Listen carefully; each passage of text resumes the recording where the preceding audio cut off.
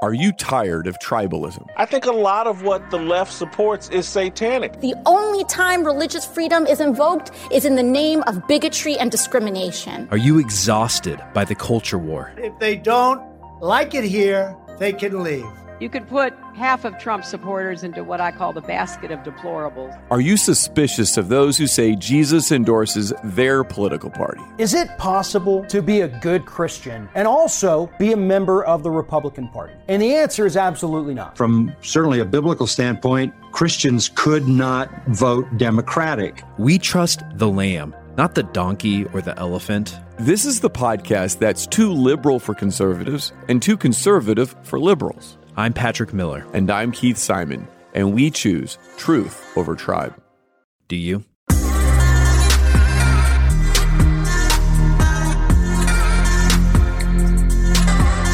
Patrick, Dan, have you guys done 23andMe, Ancestry, those kind of stuff? I've never done any of them. You've never done any of them? No. I've done 23andMe. My genes have been tested. So if I ever kill someone, they could potentially go to 23andMe and find my genetic. Is that why you took the test? Yeah, I want to hold myself accountable so I never murder. Why do people take those? It's to find out their... What are these? These are just find out about your ancestry, where you come from. I think that's the case. Yeah, people are really into that stuff. I get asked like what nationality am I, what my history is, and I really don't know because I have no connection to my biological father. So I really have no way of answering that question. Would you in public tell us what your birth name was supposed to be? Well, not supposed to be is what it was. Okay, I didn't know that. This is my given name when I was born until I was about 4 or 5. Are you ready? Yeah.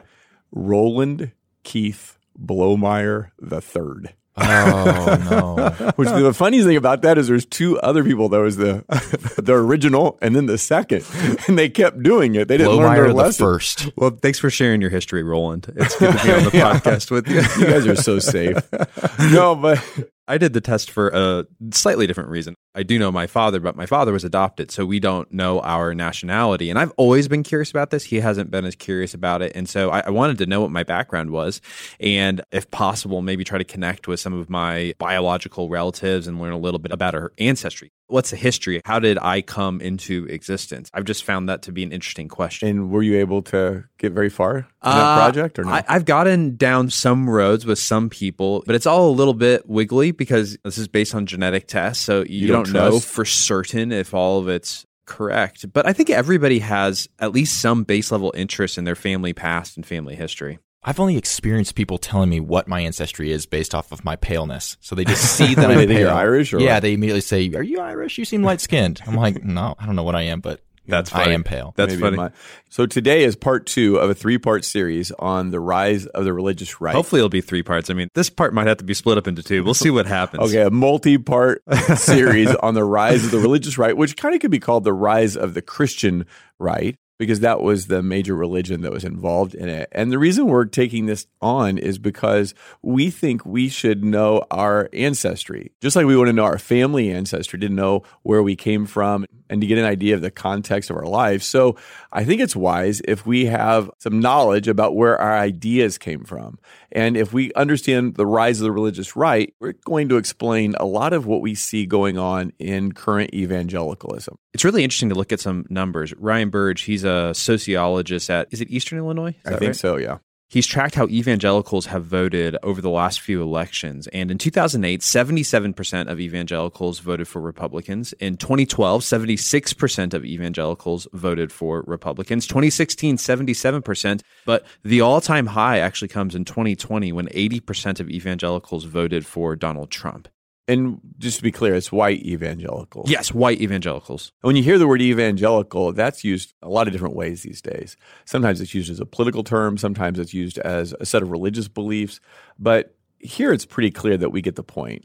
Most people who are white and believe in Jesus and believe in the Bible are voting overwhelmingly Republican. And how did that come to be? This goes back to the ancestry thing, because if you go back to the 70s, this would not have been a case. Evangelicals would have been pretty evenly split. In fact, there were certain presidencies where you had evangelicals voting in the majority of a Democratic candidate, not in the majority of a Republican candidate. In last episode, we talked a little bit about how most people believe that it's abortion that catalyzed evangelicals to get involved in politics. But But it turns out that is not true at all. So in our last episode, we talked about the abortion issue just to kind of elicit interest. But what we really focused on was a period of time between 1945 and 1960. And it's during this time that America as a culture, as a nation, really began to think about itself as a Christian nation. Some people have called this ceremonial deism. It's this idea that unlike the communists who are godless, we are a godly nation. We believe in God. That's the foundation of who we are as a people. By the end of the 50s, we see the highest numbers in church membership in American history. 69% of people are church members. And then we said we're going to move on to the 60s, 70s, and 80s because this is the period that what we call the religious right or what was called the moral majority or the Christian right, this is where it really begins to form. It wasn't in that God and country period because that was both Republicans and Democrats. This new version of a Christian right, it begins to take form over the next few decades.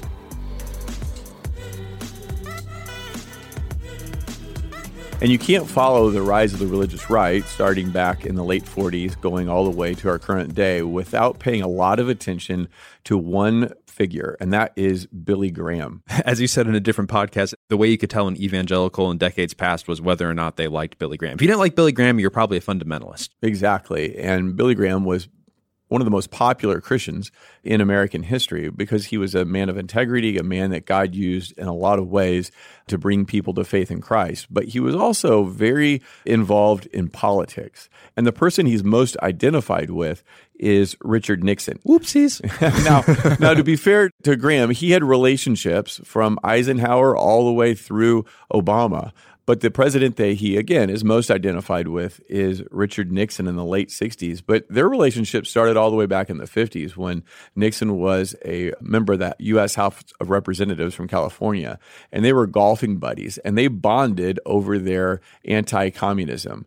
Both of them were very afraid that communism was having a bad effect in the world, and they were afraid that America was going to give in to communism. And Nixon, at least to Billy Graham, claimed to be an authentic follower of Jesus. In fact, in 1968 at a crusade in Portland, this is what Billy Graham said about Richard Nixon. He said, "There is no American I admire more than Richard Nixon."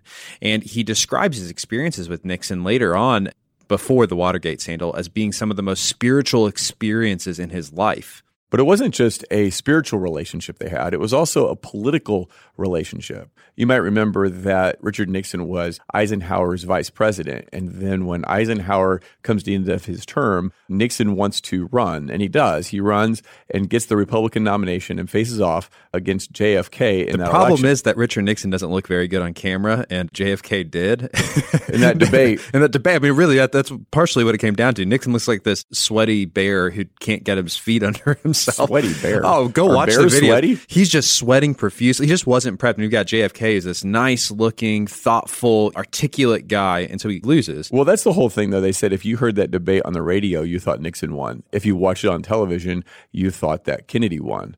Well, anyway, Graham is torn. Should he publicly endorse Nixon or not? He writes a letter for Life magazine, and in that letter, he fully publicly endorses Nixon. And he had never done this before. No. He had tried to stay out of politics, at least publicly endorsing candidates. But right before the letter is published, the article is published, he calls Henry Luce, who's the owner and publisher of Life, and he gets it pulled at the last second. So he never comes out and publicly endorses Nixon, and he regrets that because he thinks if he had publicly endorsed him, maybe Nixon would have won because the margin was razor thin. Let's fast forward to 1968, and Nixon is up for election once again. On the night that Richard Nixon had won, Billy Graham was there. In fact, Richard Nixon invites Billy Graham in. He asks him to lead a prayer, and Nixon tells Graham that he wants to rededicate our lives. They want to rededicate their lives to Jesus, to God. And again, Graham describes leading this amazing prayer. Nixon goes off to talk to the press,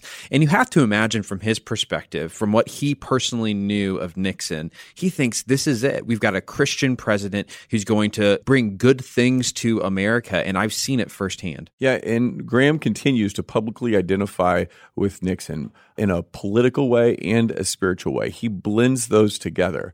We're going to play a clip from a documentary in which Jerry Falwell is explaining a key moment in Billy Graham's ministry.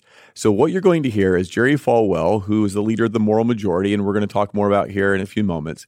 He's explaining what Billy Graham did. The next voice you're going to hear is Billy Graham introducing to a packed stadium in Knoxville, Tennessee, the president, Richard Nixon. So just listen, and then at the very end, you'll hear Falwell kind of give his take on that moment. I think it's really interesting when you think about this relationship between religion and politics, the preacher and the president. I saw him on television at the Knoxville, Tennessee campaign. This was no big deal today, but it was a big deal then. And when I saw him there, it was obvious to me he's not attending Billy's crusade to hear Billy preach. He's there because Billy invited him there, and anybody with any amount of moxie was aware this is tacit endorsement. Ladies and gentlemen, the President of the United States. And when I saw him, I was amazed that he would do that.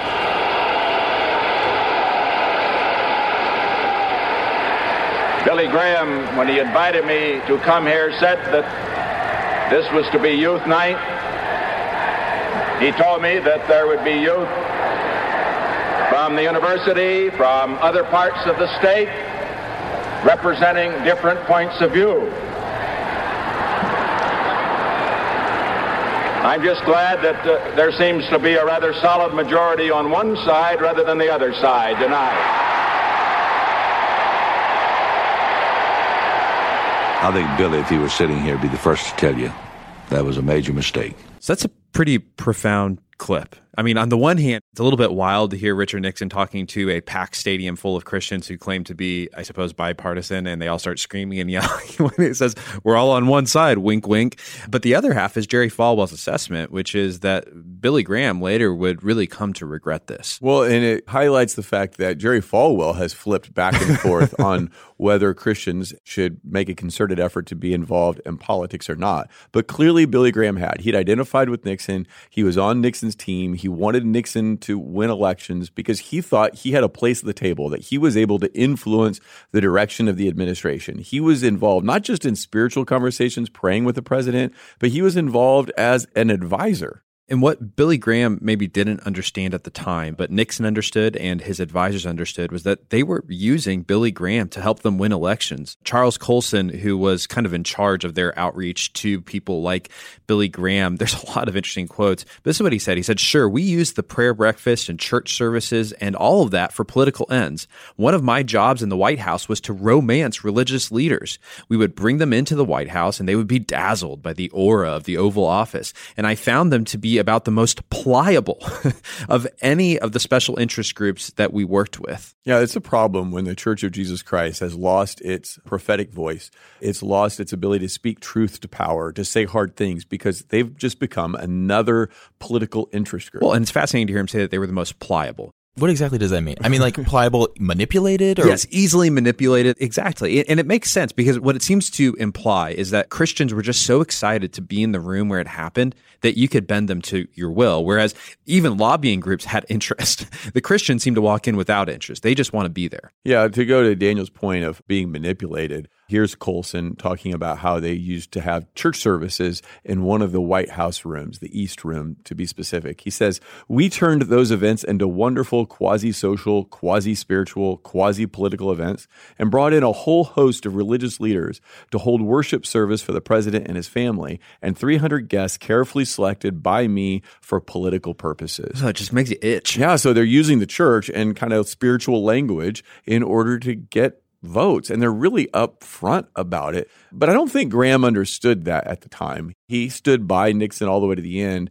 Eventually, Nixon has to resign in disgrace. White House tapes come out. Graham realizes that there's a part of Nixon he didn't know. Yeah, I mean, Nixon comes across terribly. He's cursing, making anti-Semitic remarks. He does not come out looking at all good. No, and Graham has to admit publicly that he blew it, and he apologizes to the country, apologizes to his followers. He really blew it getting in bed with politicians because he got used. And to his credit, he took that lesson forward. I mean, while he did have relationships with presidents, he stepped back from this kind of, I'm going to endorse, be in the room where it happens kind of attitude. It's a lesson that he learned. And ironically, the person we just heard talking, Jerry Falwell and others, did not learn. That's exactly right. He became more of a pastor to the president instead of an advisor. So right now, when you talk about the history of what's happening in the church in America, you have to do two stories at once. On the one hand, you have to do what we're doing right now, which is talk about presidential politics. They shape our nation in tremendous ways. And yet, simultaneously, there are cultural shifts that are happening.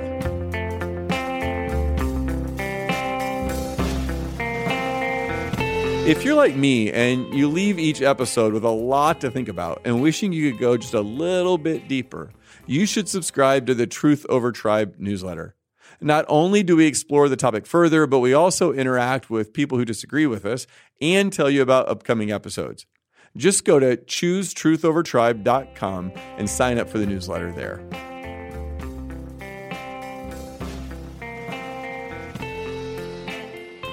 So when we enter the 60s and the 70s, there are major cultural shifts happening. The way that we think about race, the way we think about gender, men and women, all of these things are suddenly up for grabs in a way that they hadn't been previously. Now, here's the deal. We really have to gloss over a lot of history to do this well. There are entire books on every subject that we're talking about, and we'll link to those books in the show notes, and there's more than we could link to. But I want to start this conversation by talking about race. So in the 1950s up through the 1960s, that's when the civil rights movement is really at its zenith. And to understand the civil rights movement, you have to understand what came before it. Yeah, and I have to confess that I'm a little embarrassed to say this, but for a long time in my life, I missed the Jim Crow years. I went from 1865, and we have the end of slavery and the establishment of the 13th, 14th, and 15th Amendment. And then beep, bop, boop. All of a sudden, we're in 1965, and we got the Civil Rights Act and voting.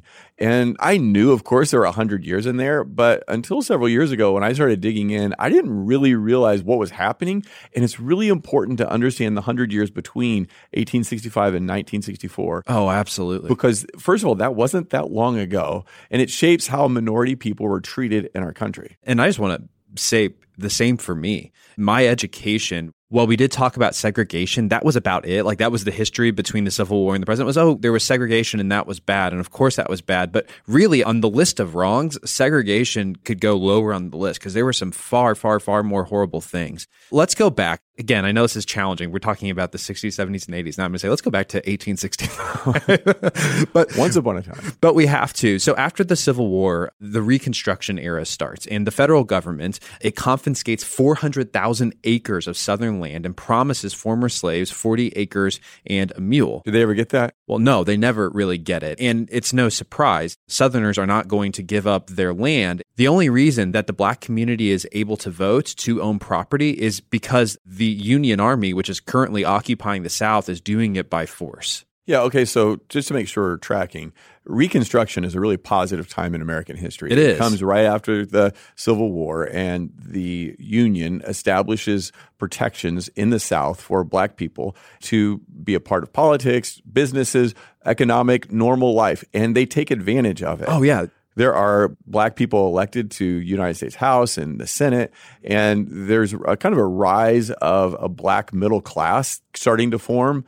And then it all goes kaput. It all goes bye-bye in about 1877. Yeah, so in 1877, Rutherford B. Hayes, he pulls out federal troops from the South. And it should be noted that Northerners were also tired of this. They didn't want to be occupying the South. And so there was complicity, I would say, on both sides. But the minute these troops are pulled out, white supremacy in the South, it was swift, it was brutal. White Southerners bar black people from voting. So for that 10-year period, you see a lot of black legislators. And then for a very long time, they virtually disappear. They create exploitative economic systems like sharecropping and tenant farming. One that I never heard about growing up that I think is one of the most awful is convict leasing. So what happened was that the South made it illegal for black men to change jobs or to move states without state permission. You don't get to choose whether you can change a job. And so if a black man did this, they would arrest him. And then once they arrested him, they wouldn't keep him in jail. They would lease him out as a convict to go work for people. So it was de facto slavery. Now, it wasn't for a lifetime. There were always terms on it, but it's remarkable. I mean, slavery really continued in the South for decades afterwards. Add on to that the lynching that took place in the South. During the Jim Crow era, there were over 5,000 black people lynched. And they weren't just lynched, they were tortured. Tortured, brutalized, demeaned. Just horrible things that honestly you don't want me to go into. But for example, I'm going to do one for you. As I remember reading a story about one person who was lynched, that they took a corkscrew and would screw it into their flesh and then rip it out. And so the goal wasn't just to kill someone. The goal was to send a message. And the message is that we're in charge and you're not, and you need to stay in your place. So it was brutal intimidation. It was awful. People were dismembered, disemboweled, eyes plucked out. Pregnant mothers who had their infant children pulled out of their womb and then stomped in front of them.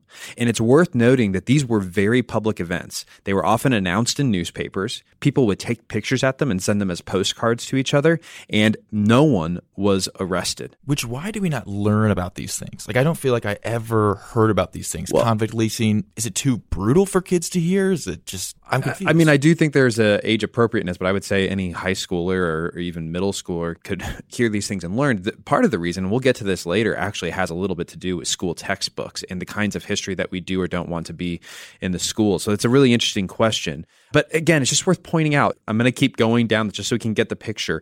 Redlining was another practice that happened. So essentially, during the New Deal era, the government wants to help people get into houses. And so they're helping banks to offer mortgages to people. Now, the banks have to decide which neighborhoods they will offer mortgages in. And this is a normal practice. You have to decide, is this neighborhood a neighborhood where I can expect to get my money back, where it's safe, where the property values are going to rise? But that's not how the banks did it. They typically drew red lines around the black neighborhoods and said, we won't give mortgages to people in these neighborhoods. And then the neighborhoods which weren't black created homeowners associations, which did not allow black people to move into those neighborhoods. So if you were black, it was virtually impossible for you to get a home loan. And we all know that home loans and owning a home, it's one of the keys to becoming wealthy over the long term. One of the ways that many people bought their houses after the war was they were able to come back from the war, and because of the GI Bill, they were able to get money to go to school, get an education, and then use that to get a good job, buy a home, and develop wealth. But here's the thing that a lot of people don't realize, and again, for a long time, I didn't realize it either,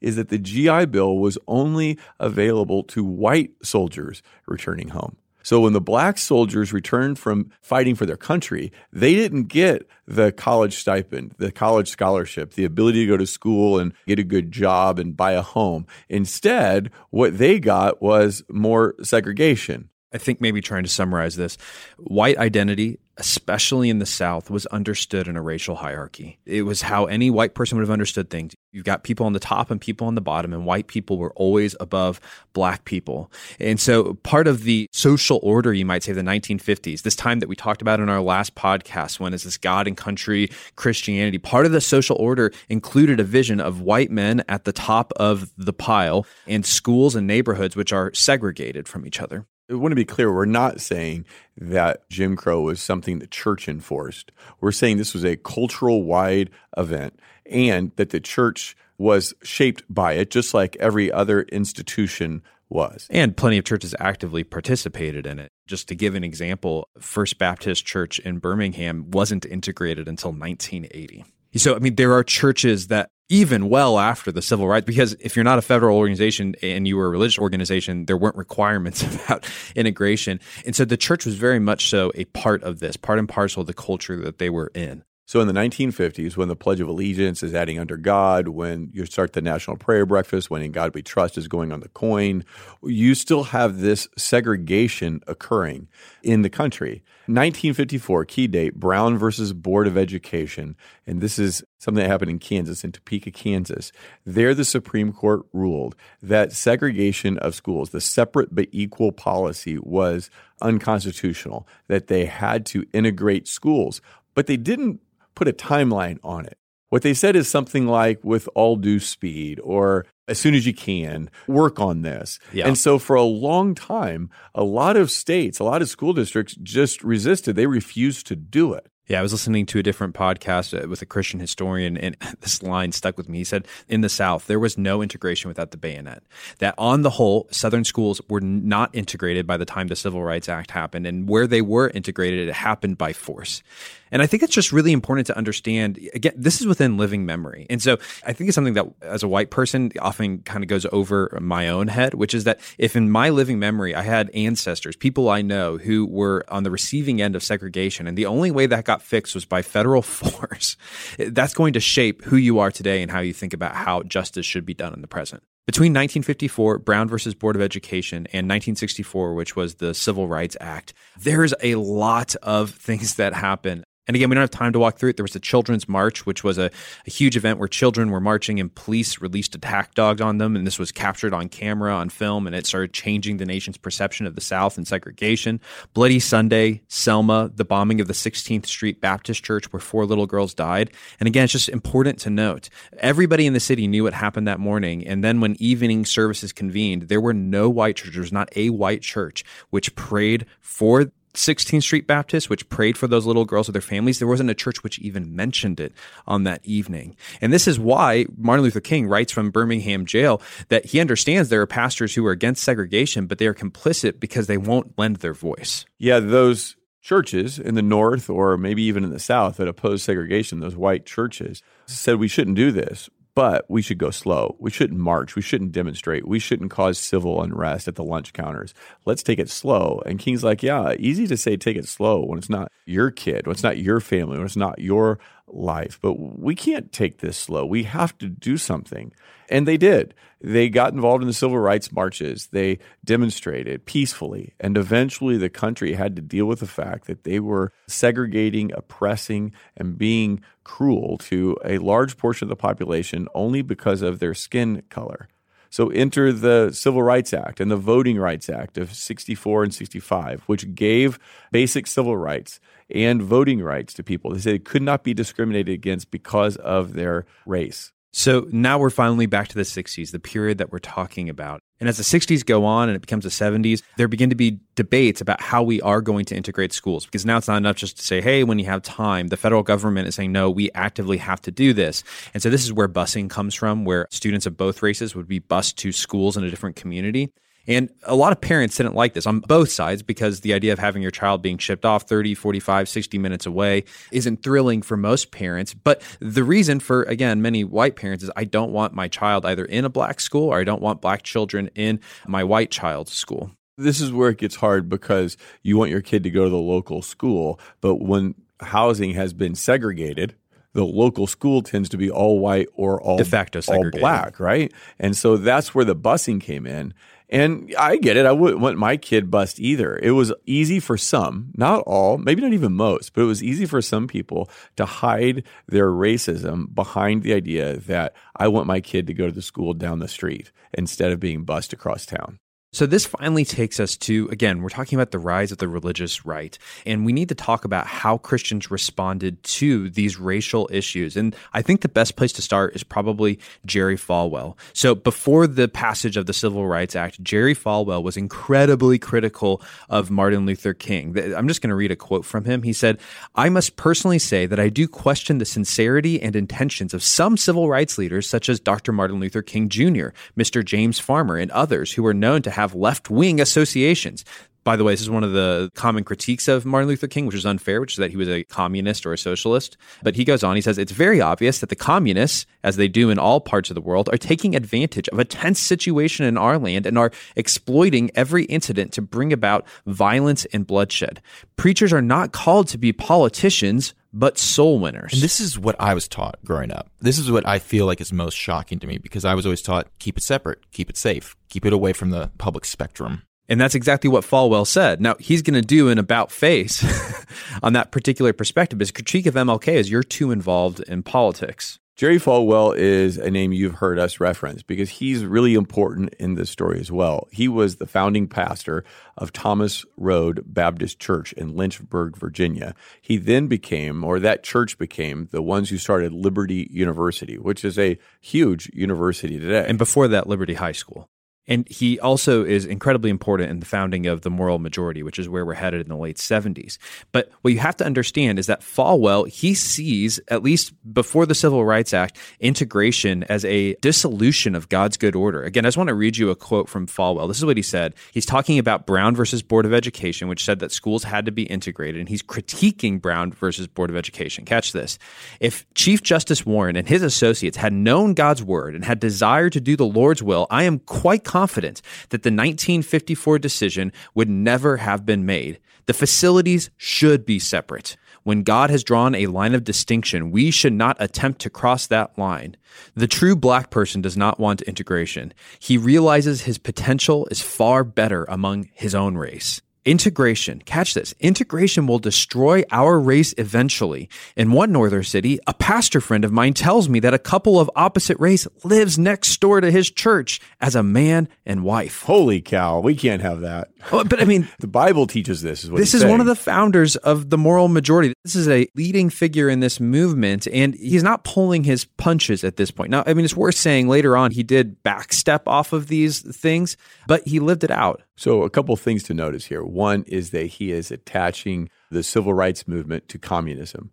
And we've already said that that was a huge deal in this era.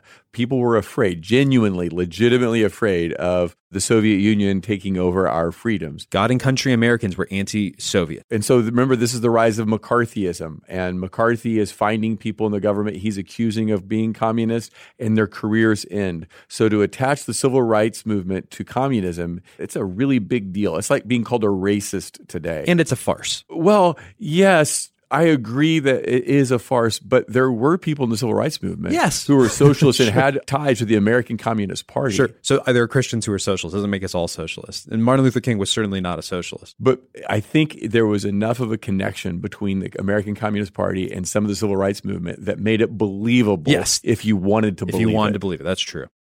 And then the second interesting thing, not just that he's attaching it to communism, but he's calling for Christians to stay out of politics, to instead to focus on what he would call soul winning, telling people about Jesus, what we would call the attending your worship service, reading your Bible, those kind of things, but stay out of politics.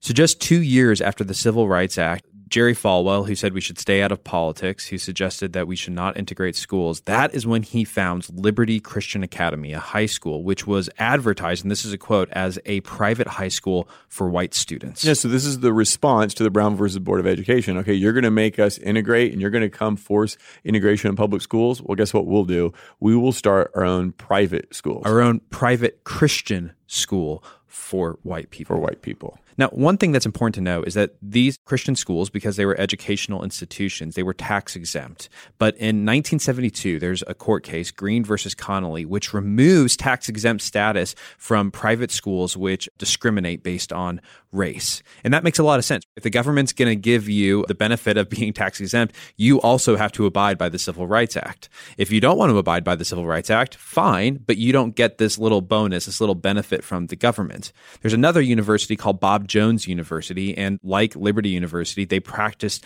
discriminatory admission practices up until 1971, and they thought they found a loophole. What they decided to do was, you can come to our school if you're black, but you have to be married. But this is still discrimination legally, because if you allow white unmarried people to come to your school, but not black unmarried people to come to your school, you are discriminating on the basis of race. And this is a college, right? This is a college? Yes, this is a college. So you have to be married in college to get the tax exemption. Well, no, you have to be married in college to come as a black person. Be admitted into the school, you had to be a married black person. And you had to be married to another black person because they forbade interracial dating. So what they're trying to do is, you're asking the question, how many college students are married, right? Exactly. Well, that's the point of the loophole. Yeah. The loophole is we're going to show that we're integrated by accepting students, this very small number of people, maybe 0 people, who are 2 black people married to each other and in college. It's just so obviously... It's a scam. Yeah, it's a scam. That's exactly what it is. And the IRS catches on, thankfully. What happens in 1975 is that the IRS, thankfully, they retroactively effectively revoke Bob Jones University's tax-exempt status.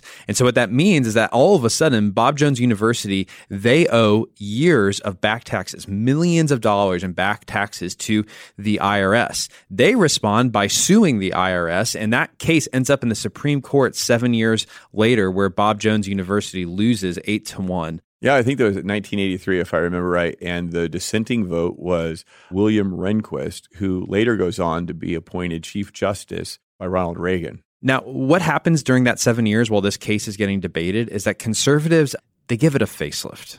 It goes from a case which is clearly about whether or not a university should get a tax exemption, which is discriminating against black students. They try to reframe it as, you know what this case is about? Whether or not the government should be involved in Christian education. And the government is trying to take away Christian education by removing our tax exempt status. Now, that's not what the case is about, but this is how it gets reframed by Christians. And it's really important. We've spent time on the school issue because it's really important in the forming of the moral majority. So trust us, just stay with it. It's going to come back and be a crucial issue in the rise of the religious right. Absolutely crucial. So let me try to summarize where we're at. There is a long history of racism in America. We tried to unpack just tiny little bits of that. However, when the Civil Rights Act and before that, Brown versus Board of Education happened, many Christians are on the wrong side of this. They're attacking Martin Luther King. And when schools are being desegregated, the Christian response in many places was to create segregated academies. And this eventually, as Keith just said, becomes maybe the motivating thing in the religious right. This becomes maybe the most important reason for why the religious right forms. Now, we have to prove that later on. But again, big picture, cultural tides, our view of race is changing. And this is how many Christians respond.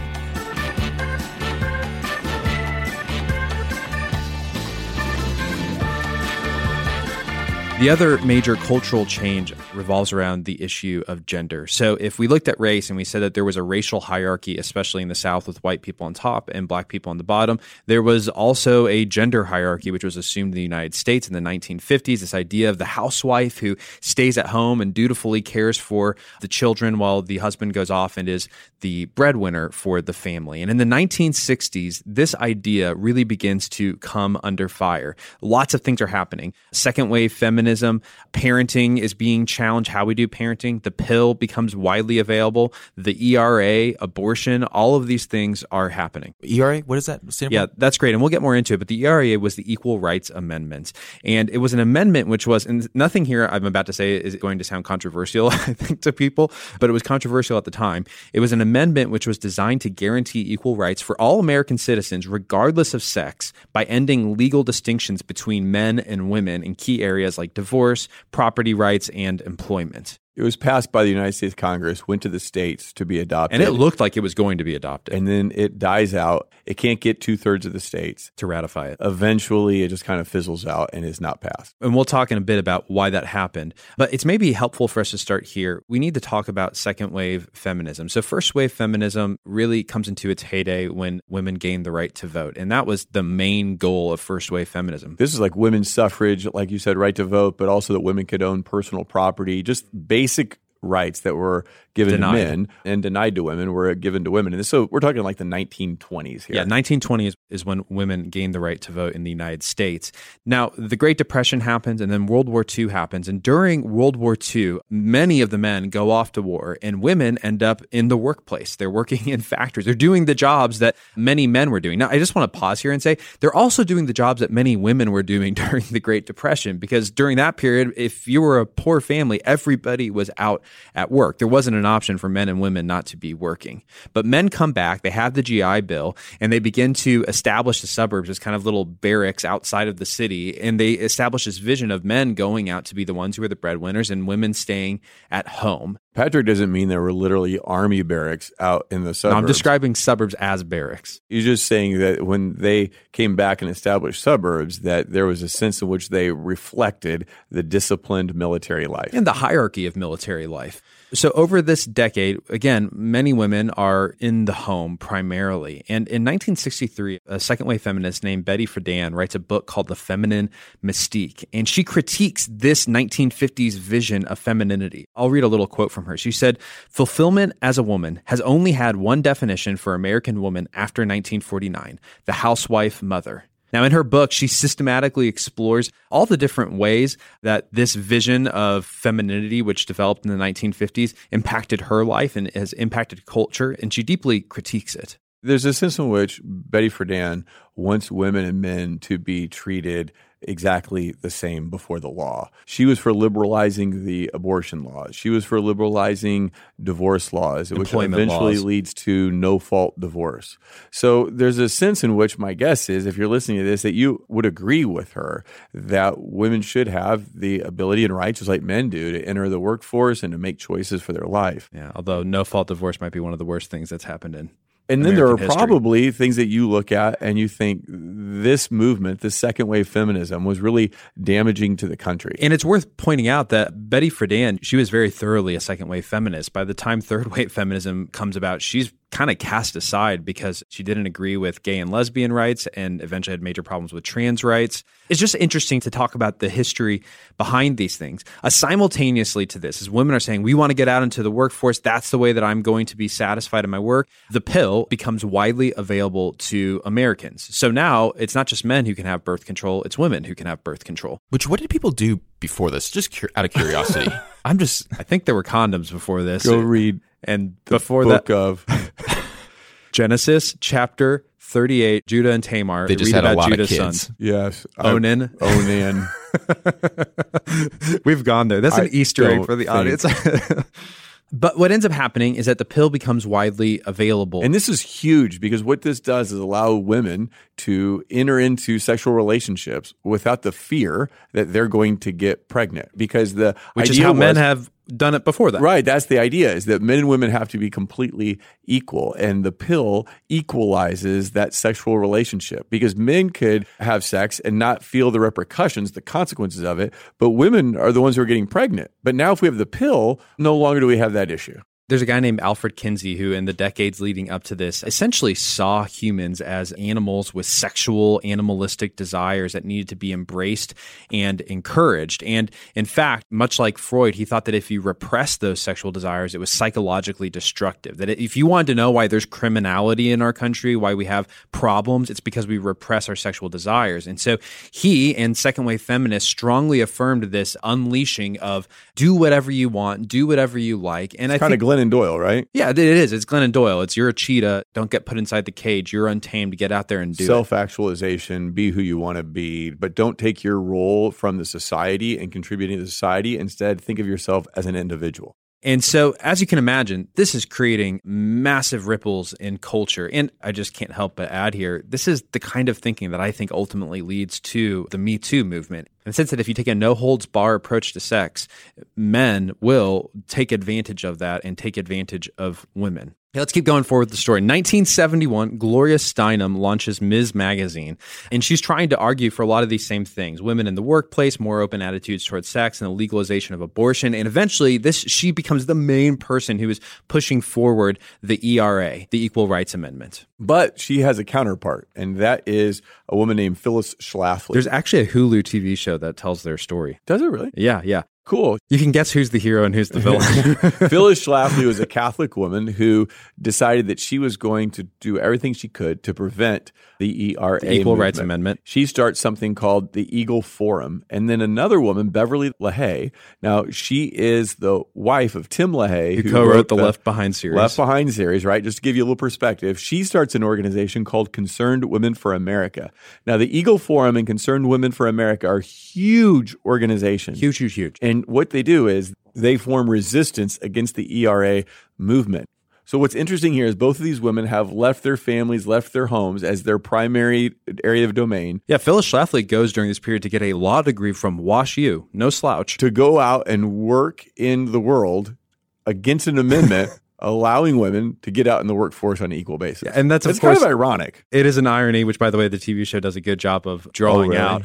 And it's true. Their main concern was that they believed that removing the distinction between men and women legally, it would undermine traditional gender roles in the family. Phyllis Schlafly believed it would mean that women would be conscripted into the military, which was a real fear after Vietnam. Well, it's happening. Yeah, and it is. And that is happening. Women are now going to be called to register for the draft. So it's not as if they were fear mongers and making things up. Yeah. The things that they said were become true. Some of those things are actually happening. But when you say in the second wave feminism is trying to allow women to have all the rights as men, can you for a second distinguish that from third wave feminism, which is completely blurring the line between man and woman? That's the great irony of third wave feminism, which is now saying that there really is no such thing as male and female. Male and female are social constructs created by society, which in of itself becomes incomprehensible when we start talking about trans issues, because to say that I am innately a woman, or I feel as though I'm innately a woman, and yet there's no such thing as a woman because a woman is socially constructed.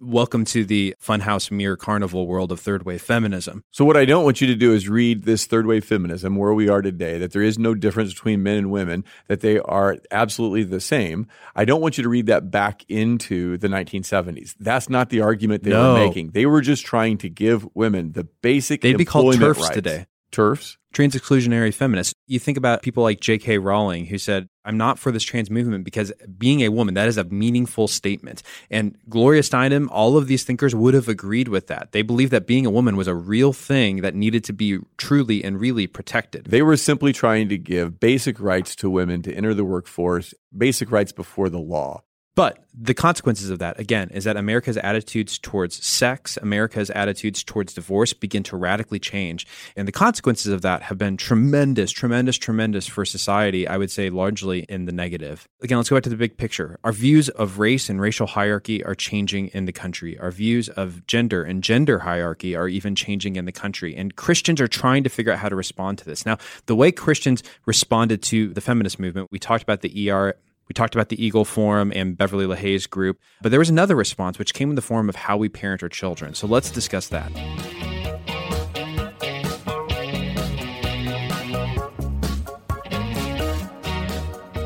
The Christian family believed there was a hierarchy, a God-ordained hierarchy in the family. So dad's at the top. And kids are at the bottom. And it shaped the way that families raised their children.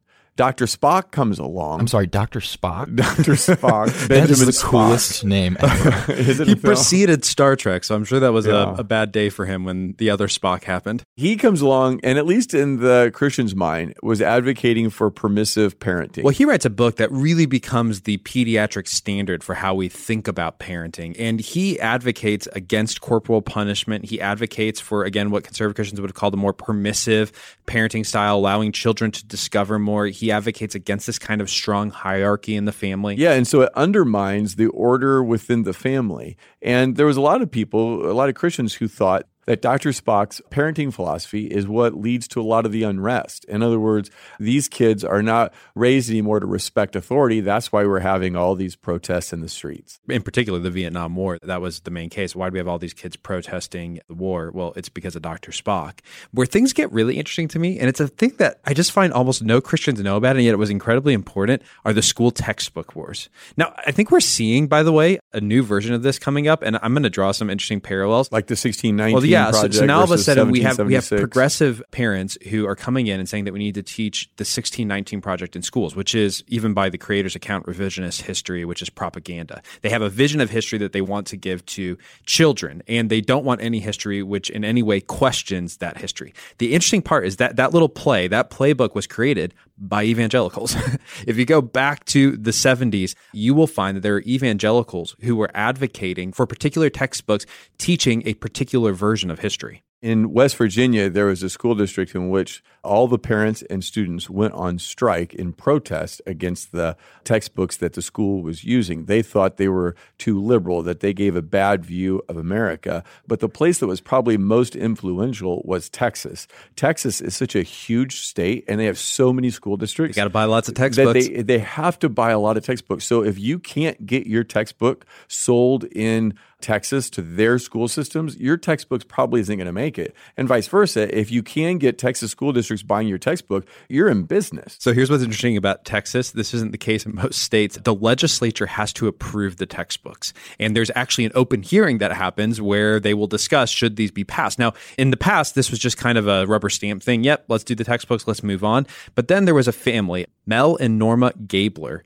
And Mel and Norma Gabler took it upon themselves to read every textbook that was coming before the Texas legislature, in particular history and science textbooks, and to determine if they found anything in those textbooks which they saw as being either anti-God or anti-American. Can you imagine anything more boring? I didn't read the textbooks when I was a student, but for 20 years, they read through textbooks and then argue about them before the Texas state legislature because they have a vision of America that they think is important for kids to learn. And it's a golden vision of America, we should say. Idealized It's vision. an idealized vision. So Dan was asking earlier, why is it that we weren't taught these things? In some ways, we're still living with the repercussions of Mel and Norma Gabler because they had such an influence. What ends up happening is they get the Texas legislature to agree and to send the textbooks back to the textbook companies and have them rewrite it in favor of their version of history. And so this means that textbook companies end up creating two different versions. And this is actually still true to this day. You have the Texas version of the textbook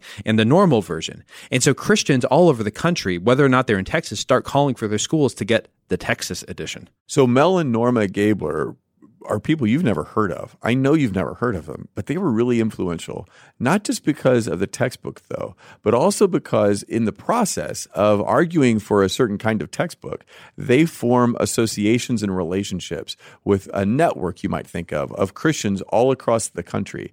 And that network of Christians eventually is what is mobilized into the religious right. So big picture. The main political battleground for evangelicals in the late 60s throughout the 70s actually ends up becoming schools, whether it's school textbooks or these segregation academies. In some level, that makes sense. We're far more willing to protect our children than we are maybe to protect ourselves. And yet, what we see is that what they're being protected from in some cases is racial integration. That's not great. And then in the Mel and Norma Gabler story, it's a golden vision of America, which one could question whether that's really a Christian textbook to begin with. Now, all of this sets us up to finally go back to the presidential story, because it's in the presidential story, who's getting elected, that we finally hear how the religious right came into being. So remember, we left off. Nixon had been scandalized. He'd resigned from office. Graham had been chastened. He had to publicly apologize for crossing some lines with Nixon. And Gerald Ford succeeds Richard Nixon. And then in the 1976 election, he's going to take on Jimmy Carter. At this point, the evangelical church, the white evangelical church, is a mixed bag. It might vote a little more Republican or Democrat in any one election, but it is bipartisan. And yet, these cultural issues are beginning to enter into the foreground. And they do want a president who's going to support these things. But what Jimmy Carter has, which Gerald Ford lacks, is real evangelical bona fides. Yeah, after the scandal of Nixon, evangelicals were thinking, we need a man of God. We need a Christian man in the White House. So I want you to imagine for a second today the Southern Baptist Convention coming out and making a statement in support of a Democratic candidate. What would that be like? Yeah, you can't imagine it, right? I mean, it would never happen today. And so that sets us up for what we're about to hear. And what Keith just said, we want a man of character. Well, if you go to the SBC convention during the year of the election and we listen to their keynote speaker, guess what he is about to do? His allusions to his personal relationship with Jesus Christ are considered bad form. Brother, if there's anything we need, whether it's bad form or good politics, is a man who is more proud of his faith in Christ than any political aspirations he might have.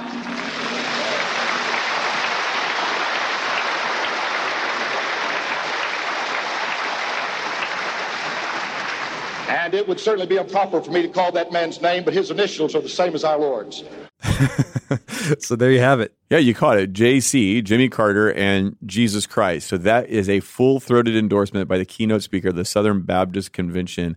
And like you said, it is hard to imagine, but Jimmy Carter was very upfront and vocal about his faith in Christ. He was a Southern Baptist himself. He was a Sunday school teacher, and he was, by all accounts, a man of character, which is what the keynote speaker just said qualifies him for office. He said Jesus is the most important person in my life. Now, he wasn't expected to win, but evangelicals showed up in big numbers to vote for him. Pat Robertson, you know of the Christian Coalition and CBN, he endorsed Jimmy Carter. Probably the last Democrat he endorsed, if I had to take a while. Probably so. So Carter ends up winning 49% of the evangelical vote. And that is, by the way, again, the last time a Democrat won any significant number of evangelical votes in an election. Now, I just have to say something. This is my personal history. Jimmy Carter was one of the first authors I ever read as a Christian on the topic of being a Christian. And if you read him today, he doesn't even really sound like a Democrat either. He sounds like something that's completely in between the two. But I only say that to say I remember reading his book, which is very much so partially an autobiography, and thinking, this is a man who's very sincere about his faith. And I think that's what people saw and why they voted for him. I've heard interviews with Jimmy Carter, and he's obviously an older gentleman, but I would say that his faith has liberalized over the years. Yes. He's not the same kind of Christian that you and I would call ourselves. I'm not trying to make a statement about his heart or about his relationship with God. I'm just saying that he's a very progressive Christian at this point in time. But I don't think in 1976 when he was running, that was necessarily true. At least that's not how he talked. And to that point, by the way, I mean, he's actually changed a lot even in the last 10 years. The book I was referencing, some of the titles of chapters in there, he talks about science and faith, warfare and nuclear power, and these shape my views. But then catch this, he has a chapter on divorce, critiquing people who get divorces. He has a chapter on homosexuality, critiquing homosexuality. Now, again, he's done some about faces on these things. But at that time, and even when I read him, he seemed to be a sincere follower of Jesus. But what happened is that the evangelicals lost their enthusiasm for Carter when they found out that he held more liberal policy positions. For example, Jimmy Carter was okay with the Supreme Court decision legalizing abortion. He supported the Equal Rights Amendment that we referred to earlier. He supported the court's decision to remove the tax-exempt status from Bob Jones University. So what they felt like is we have a person who calls himself an evangelical and says Jesus is a big deal in his life, is a person of character, but they don't like his policy. And it's interesting that all of a sudden policy trumps faith and character. Yeah, this is where that really begins to happen for the first time. One other thing worth mentioning is that Jimmy Carter was widely considered emasculine. He wasn't strong enough on foreign policy. He wasn't strong enough in the military. Were you alive in the Iran hostage crisis? No, I was not alive for it. I mean, every single night, Ted Koppel would come on Nightline and report what happened in the Iran hostage crisis. And it totally destroyed Jimmy Carter's presidency. Absolutely. And he came across as not being tough on communists, which we already know that's a big, big, big no-no. And he was interested in slowing nuclear proliferation, which interestingly, Graham actually supported, but most of the evangelical right eventually really presses against. They want a strong, masculine, anti-communist leader. And you get why. We've talked a lot about this sense of hierarchy that was present in evangelicalism. And the military was not just a place of hierarchy, it was a vision of hierarchy that was widely embraced. So the evangelical Christians are looking around and they're saying, what are we going to do now? Because we elected a Christian. Whoopsies. We were all excited about that. But it turns out he has a different set of policy prescriptions than we want to advocate for. We've got to figure out what's our next move. And it turns out their next move is to form the moral majority.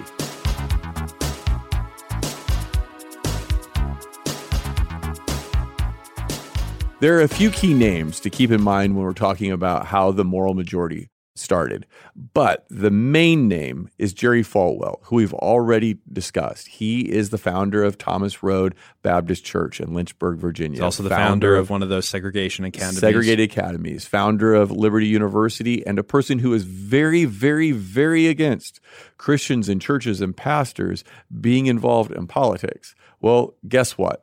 All that changed. All that changed. Now, to show you how radical this change is, I want to take you back to March 21, 1965, which is the same day as the March on Selma. Same day. That evening, Jerry Falwell goes into his church and says this: I would find it impossible to stop preaching the pure saving gospel of Jesus Christ and begin doing anything else, including fighting communism and participating in civil rights reforms. So he goes before his church and says, look, I have got to be about the pure gospel. I'm not going to even fight communism. I'm not going to argue for civil rights. Well, guess what? He must have had a come to Jesus or come to Uncle Sam moment. I don't know what you want to call it. Come to Reagan moment. It ends up what it's about. So there's another name you need to know. It's Paul Weyrich.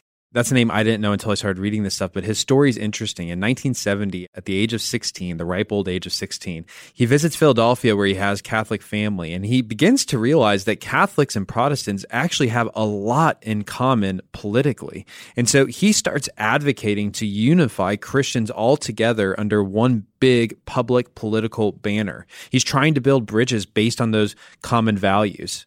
What he sees is there's an opportunity here for the church to have a big political influence, but only if Baptists and Catholics will unite behind something, behind a common agenda.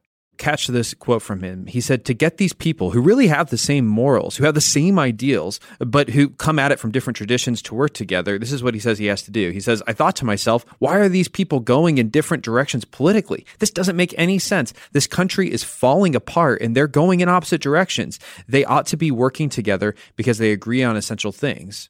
Yeah, so Paul Weyrich is seeing this opportunity. He's trying to unite Protestants and Catholics. Pastors are resisting it, but he's got to figure out a way to find some issue that they'll unite behind. And it's worth noting that the various things that he tried to use to unite people together. He tried to unite people over school prayer, over pro-life, over the Equal Rights Amendment. But again, this is a quote from Paul Weyrich, one of the co-founders of the Moral Majority. He says, what galvanized the Christian community was not abortion, school prayer, or the ERA. I am living witness to that because I was trying to get those people interested in those issues, and I utterly failed. What changed their mind was Jimmy Carter's intervention against Christian schools. Remember this, the Bob Jones controversy, and whether the IRS could revoke their tax-exempt status. He said Jimmy Carter's intervention against Christian schools trying to deny them tax-exempt status on the basis, catch what he says here, of so-called de facto segregation. What he's trying to say here is that eventually those schools do start to integrate. In fact, by the time these cases are adjudicated before the Supreme Court, they have integrated to a large extent. But that's not what the Supreme Court case was ever about. It's about back unpaid taxes when they were discriminating well after the Civil Rights Act. Well, and Paul Weyrich wasn't the only one who said that abortion wasn't the real driving force. Ed Dobson, who was one of the leaders right under Falwell in the Moral Majority, he confirmed that abortion wasn't a big topic back then. It wasn't something they talked about. It wasn't really going to galvanize a movement. So let's talk for a second about how this group of pastors became called the Moral Majority. So we're going to listen to another clip from the documentary we heard earlier about the rise of the religious right. It starts with Jerry Falwell's voice. I convened a meeting here in Lynchburg back in those days. I'm going to guess it was, 1979. This is another activist. Probably early 79. In which I invited many of my friends in Washington with whom I'd been talking about this thing. Here's Paul Weyrich. It was in the course of that conversation in Lynchburg where Paul Weyrich made the famous statement to Dr. Falwell, I believe there is a moral majority out there ready to be organized. So that they see that what they're battling is the same thing and they need to be unified. Falwell stopped me and he said, go back to what you said earlier. Well, I misinterpreted him and I started to say something. No. He said, you started out by saying out there is something. What did you call that? And I had to think of what I said. And finally I said there was a moral majority. And he said, that's it. He turned to his guy and he said, that's what I'm going to call the organization, Moral Majority. So this is the beginning of the moral majority that leads to the presidency of Ronald Reagan. It is a group of Christians, Catholic and Protestant, working together to get their president elected. And their president, remember, the one they want is no longer the Christian man who has good character. It's a person who advocates for their policies.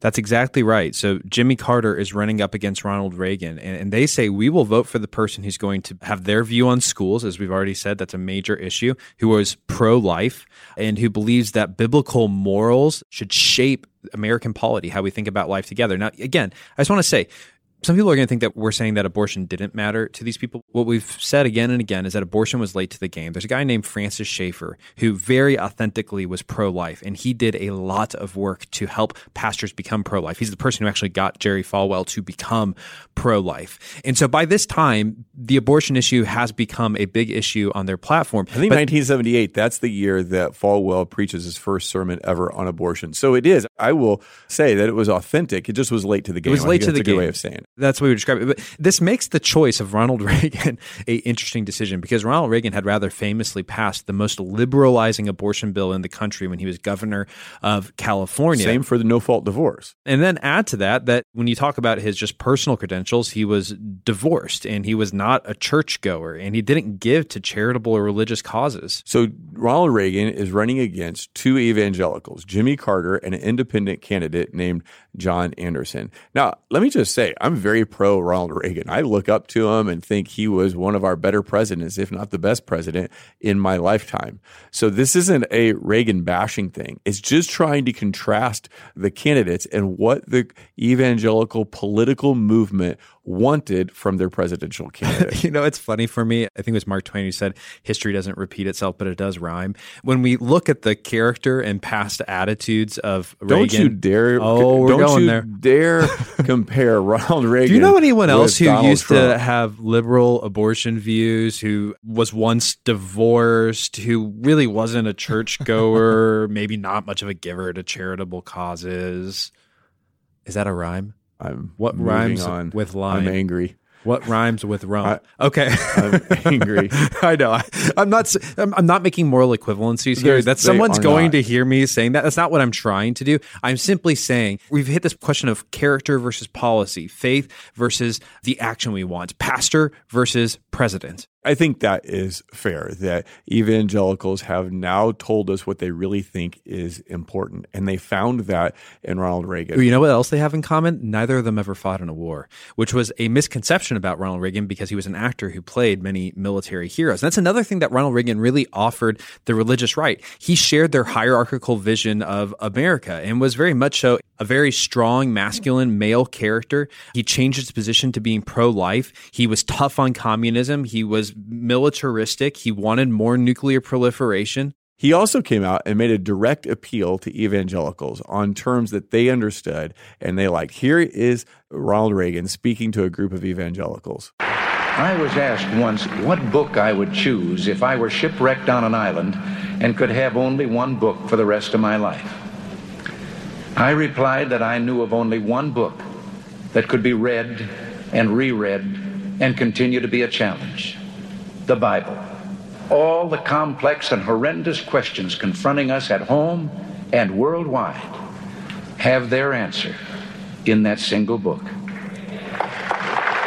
You can imagine the evangelicals loved that. Just that statement. Amen. Yeah, absolutely. I'm going to get right behind that and say, yes, absolutely. Now, of course, what we're drawing at here was that he was not a man who had previously been known for being much of a Bible reader, lover, et cetera, et cetera. So also in 1980, during the election, he's speaking at a huge leadership conference. It's in Dallas. A lot of evangelicals are in the room, and he is going to speak to them, but he's not super comfortable talking in front of this group, speaking their language. So there was a guy who would probably call himself an evangelist. His name was James Robison, and he's kind of coaching Reagan through what to say. So here's a clip from a documentary. You hear James Robison and Ronald Reagan's voices.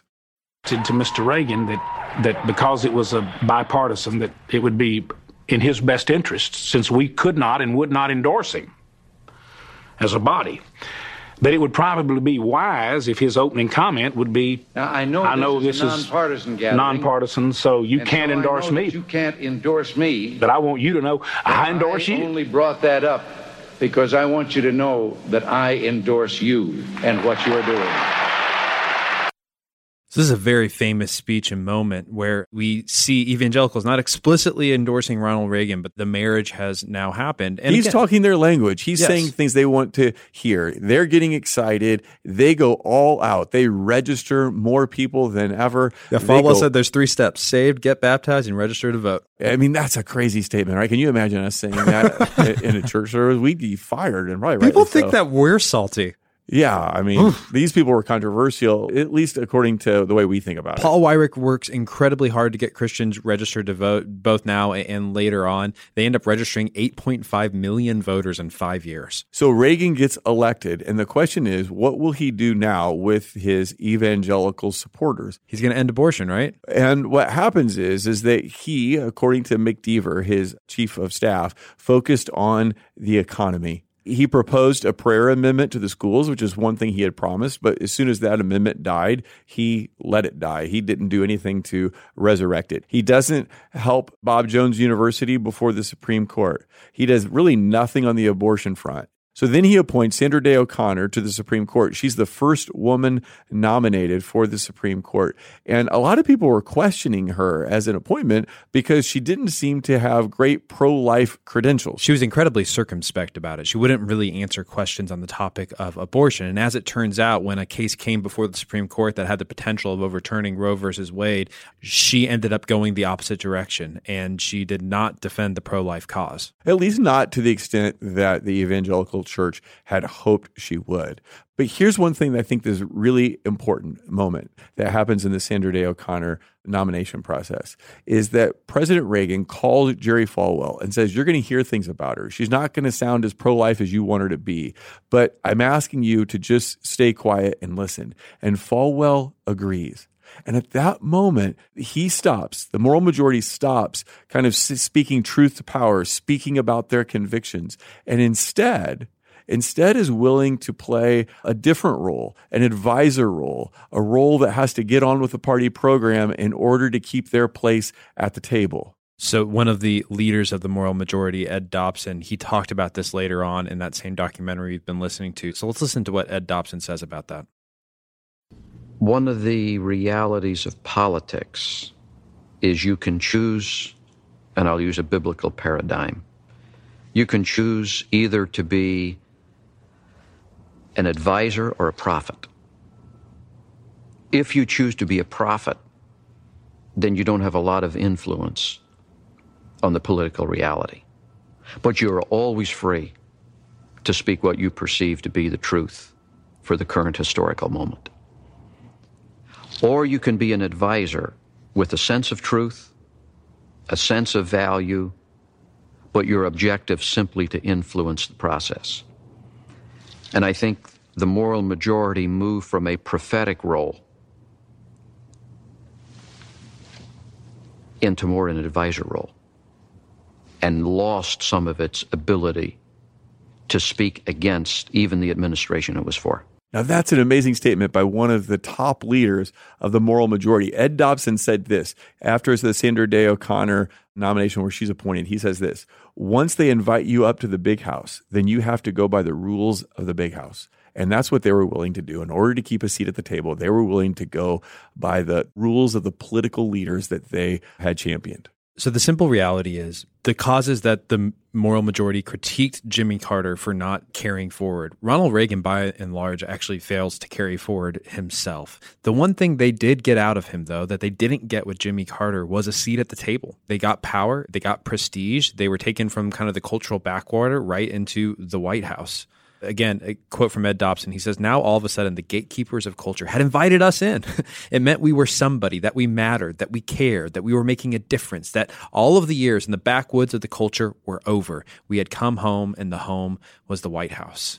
It just shows how tempting power and prestige can be and what we will often give up to get that thing. Reagan offered at least one other thing to the moral majority, which was a strong, masculine, anti-communist attitude. And that was one thing that they strongly affirmed along with his economic policies. But as the years went on, the moral majority ends up losing steam. Now, this is in part because Reagan was a wildly popular president, and so he didn't need the moral majority to get him elected the second time. During this exact same period, evangelicals are losing their feet. You have all of these televangelists and huge, widely known pastors who are going through sex scandals. And now all of a sudden, the ones who were critiquing culture saying, you've brought sex into the mainstream. Well, it turns out that's actually happening in their own house. Towards the end of the 80s or throughout the 80s, we begin to see that in the Southern Baptist Convention, what's called the conservative resurgence, which is the point at which the Southern Baptist Convention goes from being a largely moderate group to a very conservative group. And this was a very intentional and some would say hostile takeover of the Southern Baptist Convention. Then in 1988, George H.W. Bush, so this is the first Bush, Reagan's vice president, wins the election against Michael Dukakis. Now, he's not an evangelical. He never really pretended to be, but he eventually tries to kind of talk a little bit like it. George H.W. Bush might have been the president with the best resume ever to enter the White House. He was ambassador to China. He was the CIA director. He had fought in the military. I mean, vice president. A guy who was courageous, a guy who was whatever a man's man means. I mean, I think they would have a picture of George H.W. Bush next to it. And yet he was considered unmasculine. He was considered kind of milquetoast. He was considered milquetoast? Weak. You don't like the word milquetoast? I don't know what that means. I think I know what it means. Yeah, milquetoast is kind of the verbal equivalent of wah wah. Like if you bland, milk and toast, bland. No, milquetoast was a name, but I used to think it was milk plus toast. Anyways, it was a very milquetoast, a wah wah reception. And I think what makes him interesting is that the Soviet Union falls during his presidency. And he does a masterful job orchestrating that whole thing. I mean, he ends the Soviet Union without bloodshed. He does. It's remarkable. It's remarkable. And yet something happens to evangelicals. Evangelicals have, going all the way back to the God and country Christianity of the 1950s, we've had an enemy. It was the godless communists. They'd finally lost. And as it turns out, evangelicalism has always been rooted in this sense of cultural enmity and adding into that a sense of cultural fear. Well, what do you do when your enemy's God? Who do you turn the cannons towards when all of a sudden the bad guy in the world is no longer in existence? These are some of the questions that really begin to shape and form what happens over the next few decades of the religious right, which is where we're going to go in our next podcast. Now, you might be thinking right now, gosh, you haven't said a lot of names or people that I've heard of. I think it's in the next podcast where we're going to begin moving towards some of the names that are a little more common in today's parlance. So when the moral majority crumbles, it gives way to a new generation, a new set of leaders, a new way of thinking about engagement with the world. So these are names like Albert Mohler or the Gospel Coalition or the Council for Biblical Manhood and Womanhood, Wayne Grudem, Tim Keller. But there's John also Piper. a different set of evangelical leaders. These are the name it, claim it, the prosperity gospel people that begin to play a bigger and bigger role in the cultural engagement. Kind of the heirs of the televangelists. Joel These are Osteen, people who Joyce are Myers, Paula White, Ken Copeland, Benny Hinn, Creflo Dollar. Did you just read down Trump's advisory council? Oh, joking. But it does. I mean, some of those people are on. They are Trump's religious but advisory I think it highlights the point that the next iteration of evangelicalism is a evangelicalism that at the beginning you see these fractures, which are certainly there, that seem to divide and separate people. And as time goes on, those fractures begin to get wider and wider and wider and wider, and they finally crumble. They break apart in 2016 and 2020. So as we wrap up this conversation and look forward to the next one, my guess is you're starting to ask some questions. And maybe one of the questions you're asking is, when Jesus calls us to change the world, did he intend for us to use political means to do that? Was he thinking of a political revolution? When it says that the disciples, in the book of Acts, says the disciples turned the world upside down, was that because they got people elected to the right positions, they got the right policies approved? Because somewhere along the way, evangelical Christians in America, conservative, Bible-believing, Jesus-loving evangelicals, decided that they were going to enact God's policies through laws. And I'm wondering if that was a wise decision. And along the same lines, the episodes, the stories we've shared here show me at least two things, which is that my version, every version of Christianity is shaped by its cultural moment. People will look back on me and what I said and what I've done, and they will be able to critique me because I had blind spots. I critique you right now. Yeah, in present time. It's really I don't even easy. have to wait. And of course, the best position for me to be in is in a self-reflective, self-critical mode where I can, at least best as I can, try to see what some of those things are. But let me add to that and just say that it makes the point to me that a lot of times we want to get into government and power to change government and power. But the reality is that often government and power change us instead. Everybody says they're going to go to Washington, D.C. to change it, but it turns out that Washington, D.C. changes them. So another question you might be asking, is it right for Christians, is it wise for Christians to expect America to be pro-Christian?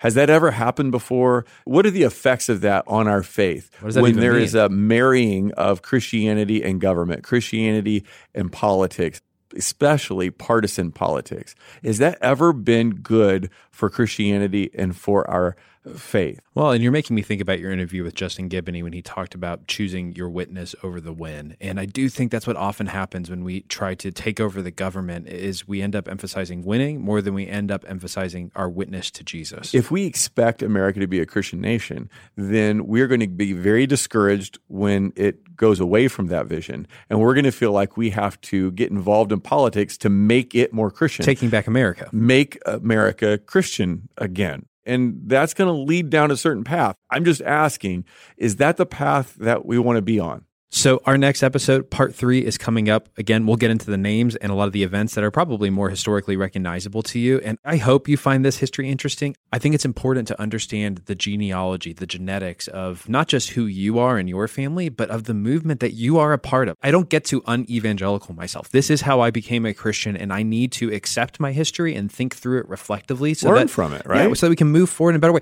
And this is the biblical model. This is why Israel always retold the story of the Exodus, which wasn't just, hey, we got out of Pharaoh's backyard. It was also, and then we worshiped a golden calf. Yeah, you got to tell the history honestly if you're going to learn from it and if you're going to carry on and be a faithful Christian. So this is our 23andMe moment. We're going back, we're checking out our lineage, we're seeing who we came from so that we can learn, not so we can condemn, so we can learn. I probably would have done the same thing these people did. I'm not saying I'm any better than they are. I just want to learn from what they did right and what they did wrong, just like future generations will learn from what we did right and wrong. Thanks for listening. If you found this podcast helpful, make sure to subscribe and leave a review. And make sure it's at least 5 stars. Stop. No, just be honest. Reviews help other people find us. Okay. At the very least, you can share today's episode. Maybe put it on your social, your favorite text chain. And if you didn't like this episode, awesome. Tell us why you disagree on Twitter @TruthOverTribe_. We might even share your thoughts in an upcoming newsletter.